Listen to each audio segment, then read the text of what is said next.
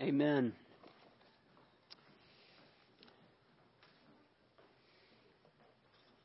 Jesus says, if I am lost, He will come to me. And He showed me on that cross.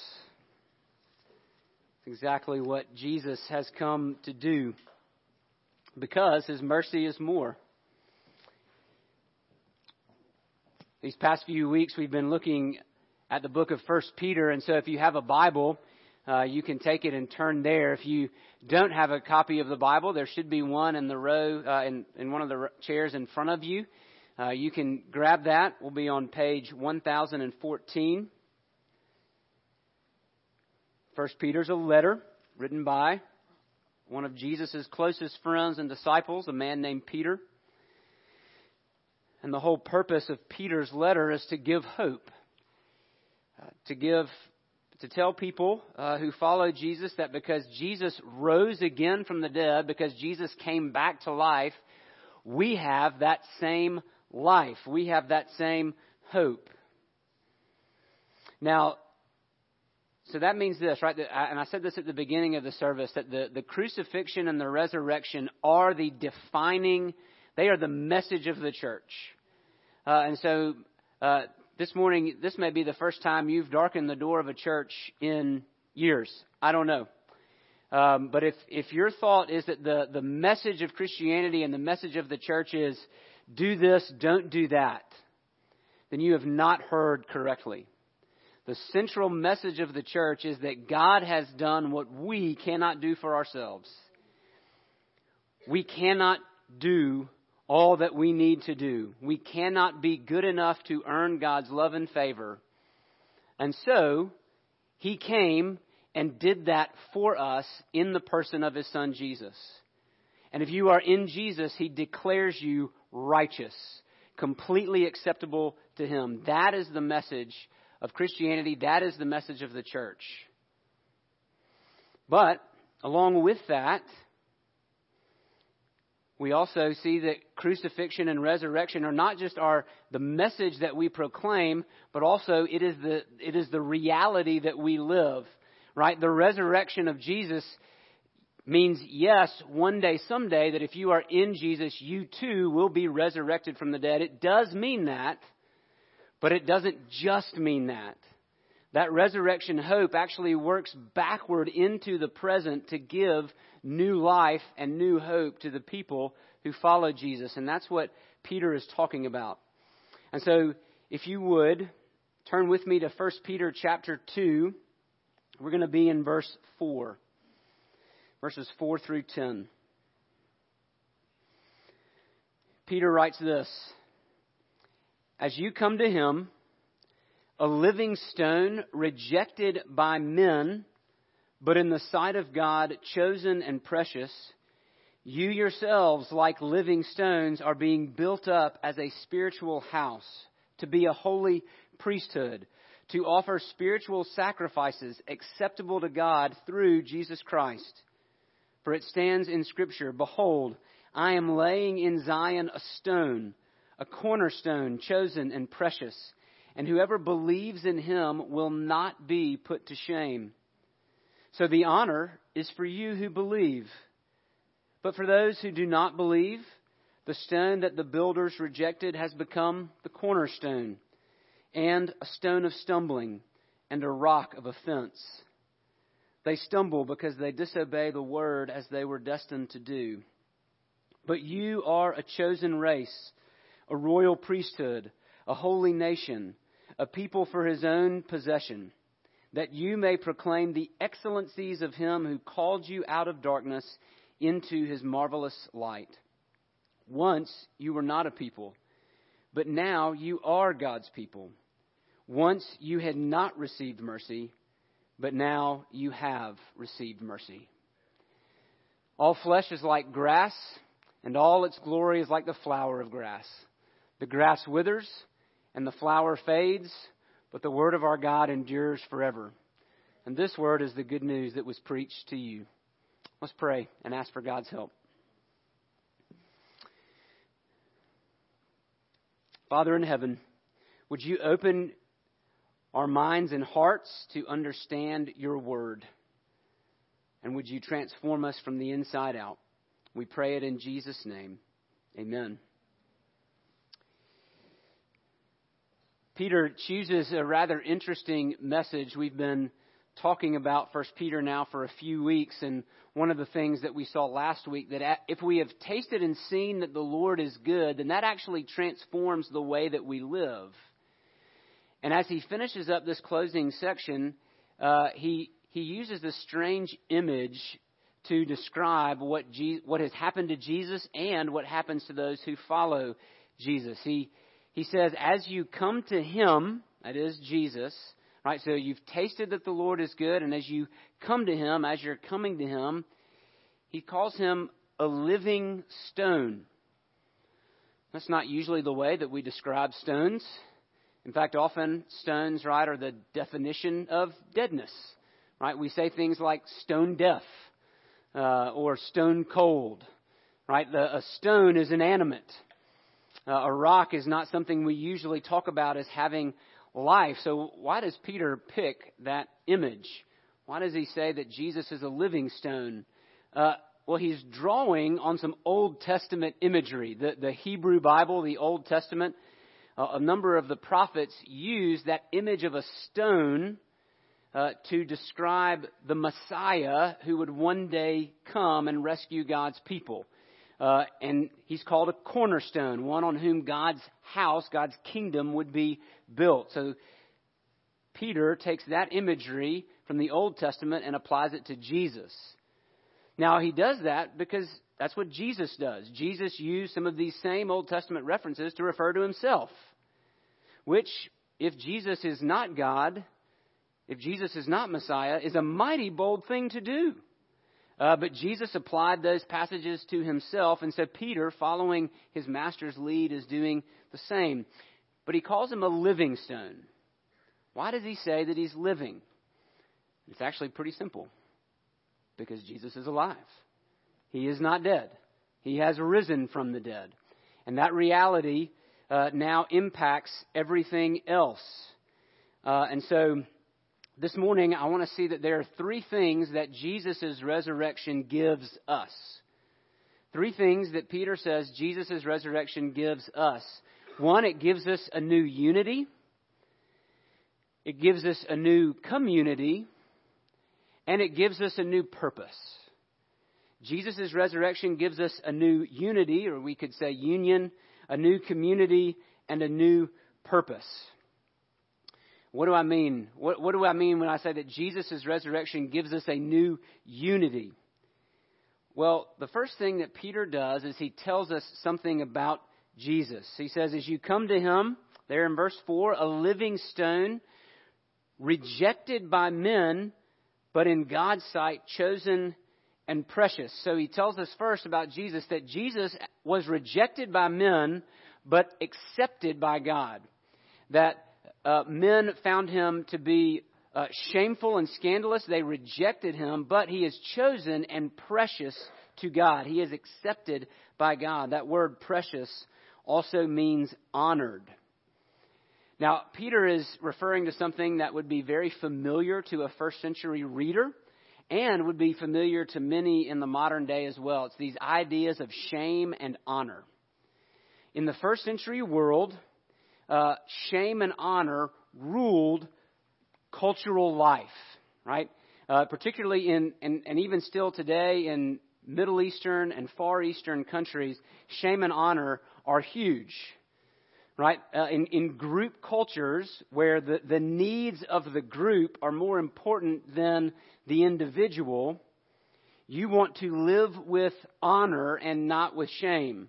Right? You want to live in such a way that you honor your family, that you honor your country, not dishonor, not bring shame. Right? To bring shame is to risk social rejection, social isolation. Right? So you have these concepts of shame and honor that were huge in first century life.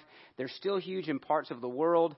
Now, we would say that in the West, in more individualistic cultures, they don't play as huge a role, but I'm actually going to argue that shame and honor, even in our society, are right there underneath the surface. right?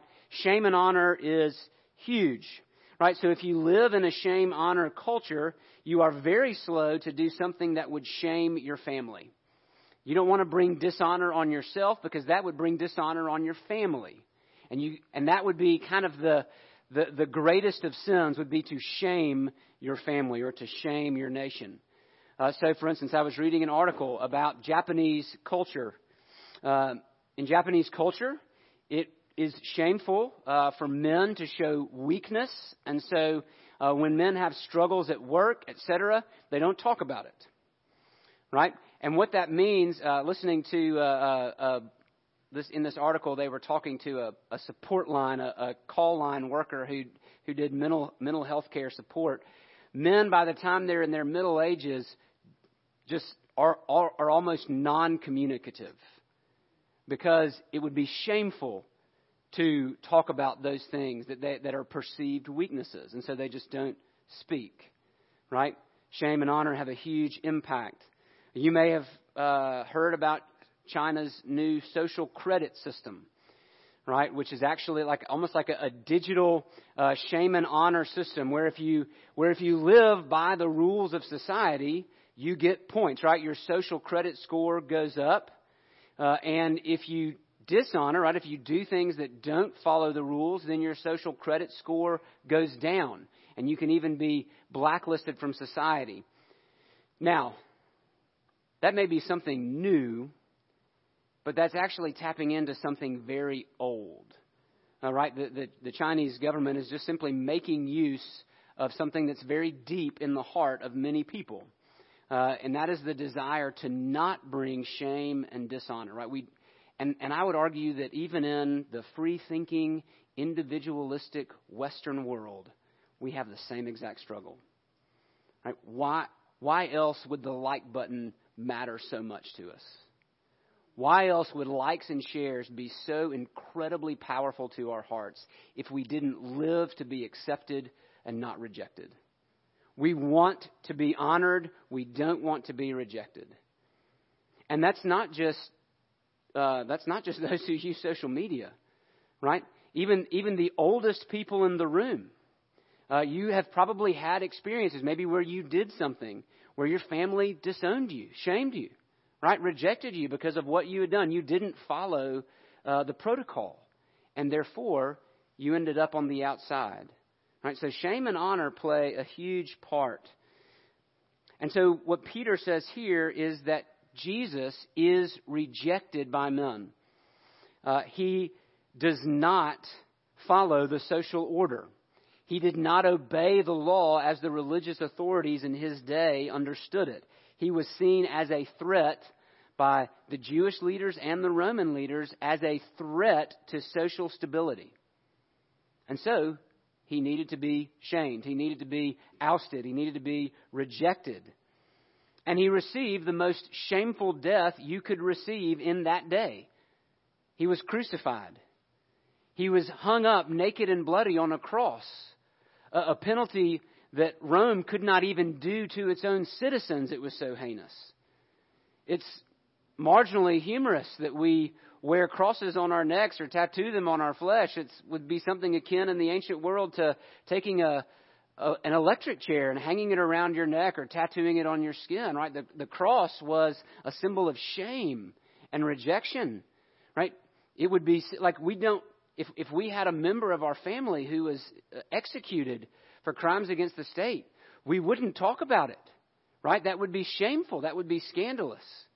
And yet, that's exactly what happened to Jesus, right? He went as low as you could go. He was rejected by men, crucified. But, Peter says, he was chosen and honored by God. And so what we see is that God actually flips that whole shame-honor thing on its head. That the Jesus who was rejected by men was accepted by God. He was honored by God. And then Peter says it's not just Jesus, but he actually draws a line between Jesus, the rejected stone, the rejected and honored stone, and his people. Look at, look at verse 6. He says, it stands in Scripture, behold, I am laying in Zion a stone, a cornerstone chosen and precious, and whoever believes in him will not be put to shame. So the honor is for you who believe or who trust. So Peter draws a line between Jesus' status and the status of every person who trusts in him.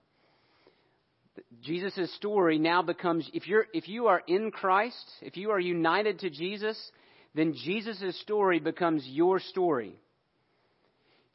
You may be rejected by men, but you are accepted and honored by God. So God flips the honor-shame paradigm on its head. And in essence says, be rejected by men.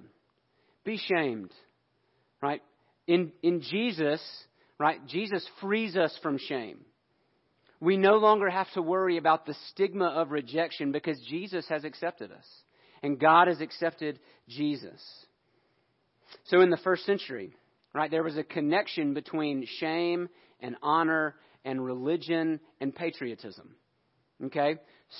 In the first century, the social order was dependent on you doing what you were supposed to do. You following the rules, you observing, right? Social order depended on religious forces. Now, this is a polytheistic society. And so there were multiple gods that could be worshipped, including Rome, right? The emperor also wanted to be worshipped. And so it was just part of social understanding that if everything was going to go along just fine, you need to worship your family gods and the emperor, and that was going to be it. And everything's good. But then these Christians come along, and they say, actually, we can't do that. We can't worship those gods we used to worship, and we can't give our allegiance to Caesar. We only give our allegiance to Jesus. And so what happens when you disrupt the social order? When you refuse to go along to get along? You're shamed. You're rejected. Right? When you don't vote for the right candidate, you're shamed. You're rejected. You're put outside, right? So what would they do, right? They would shame them, verbally abuse, demean, discredit, mock, pressure them into seeing how wrong that they were. And again, Peter flips that on its head. He shows them that because they are united to Jesus, they might be rejected by people, but they are chosen and honored by God. He says, whoever, quoting from Isaiah 28 in verse 6, he says, whoever trusts in this cornerstone will never be put to shame.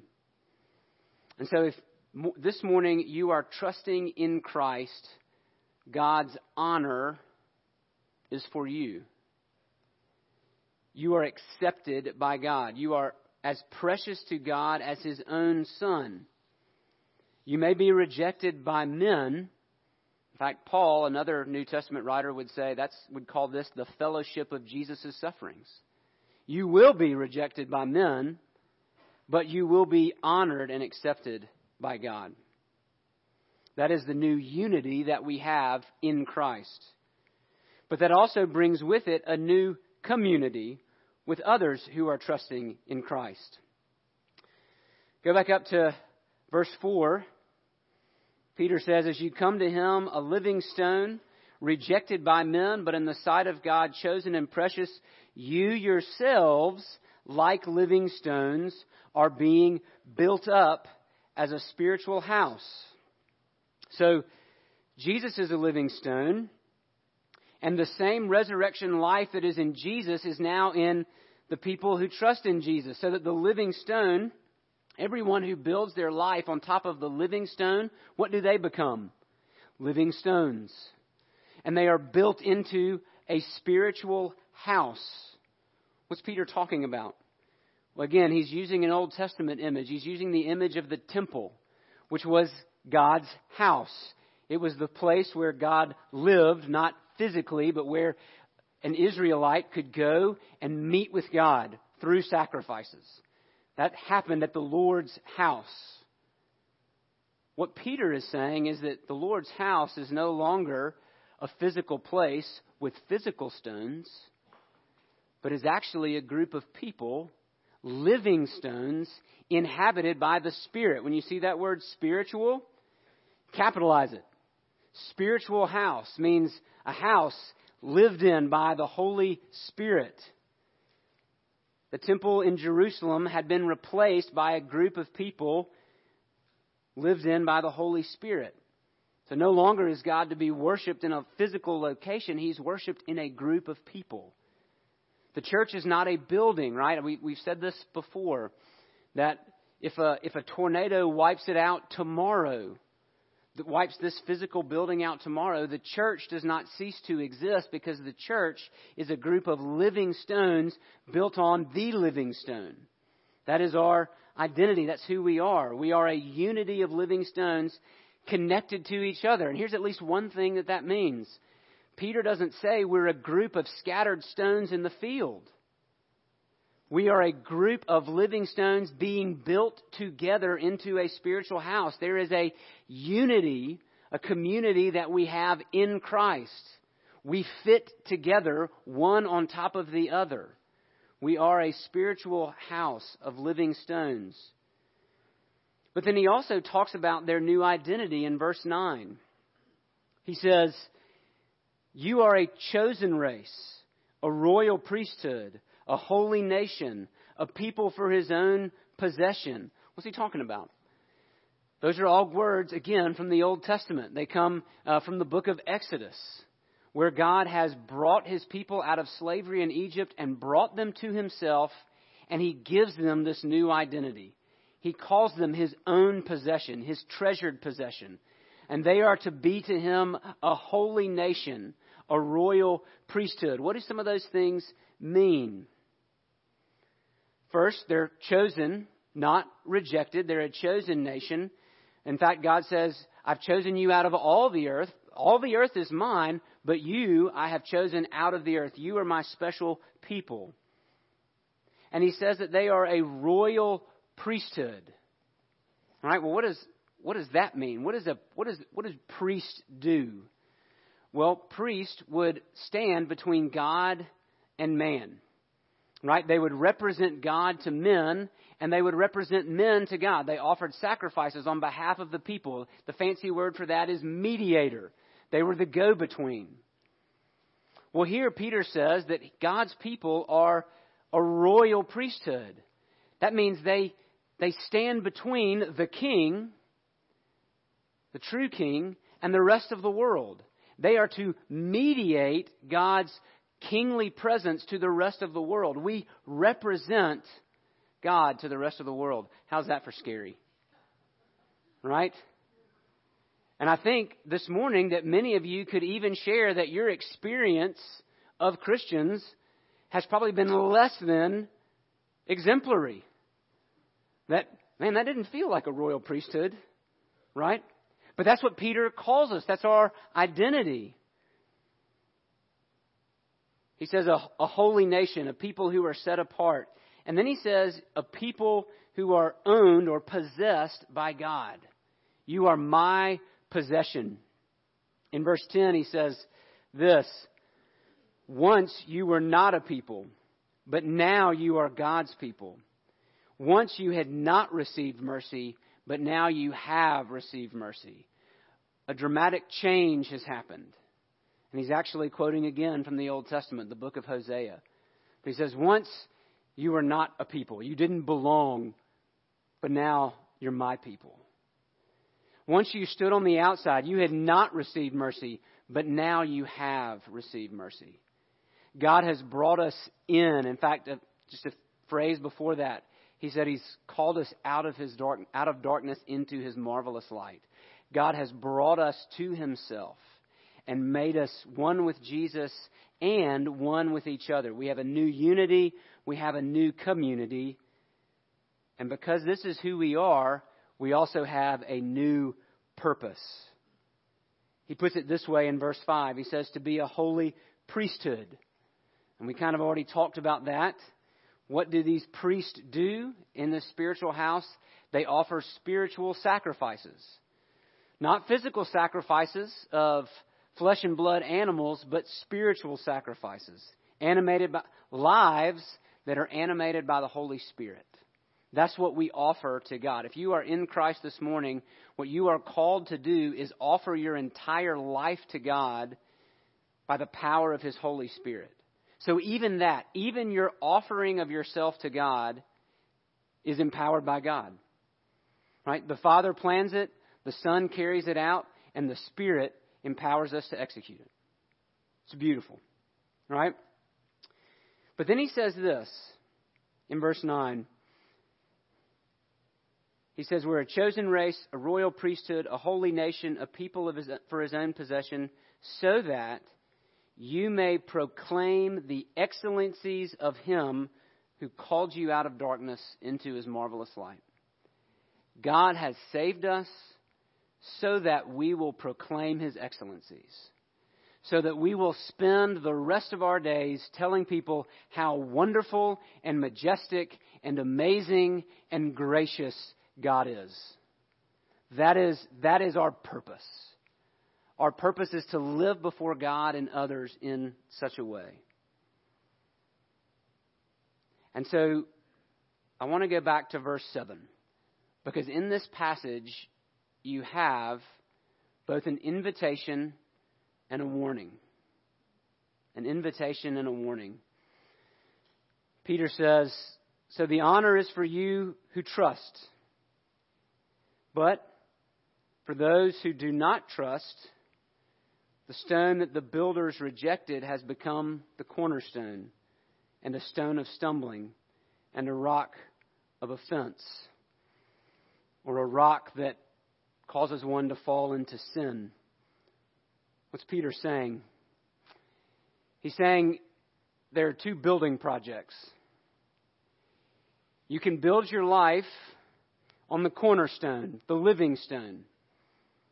And if you do so, if you bow the knee and you build your life on the cornerstone, then again, you're accepted by God. You're honored. You're built into this living house, this spiritual house that proclaims God's excellencies. You've received God's mercy. But if not, if you are not trusting in Christ, then Jesus becomes something else. He's not a cornerstone. He's now a stumbling block. As one writer said, Jesus is laid across the path of human history. And everyone who comes to Jesus will fall one way or the other. Right? Believing in Jesus is not a religious preference question. It is not an amoral decision. It has moral consequences. Jesus is laid across your path this morning. Will you trust Him? And will you build your life on the cornerstone? Or will you reject Him? Will you trip over Him? Will He be to you a scandal, a rock of offense? This morning, our hope is that you would trust in Jesus, that you would not reject the offer of the gospel. Again, the message of the church is not do. The message of the church is done. Jesus has accomplished everything that you need to be accepted by God. Mercy from God is found in Christ and in Christ alone. Would you receive Him this morning and build your life upon Him? I pray it in Jesus' name. Amen. Let's pray. Father, thank you for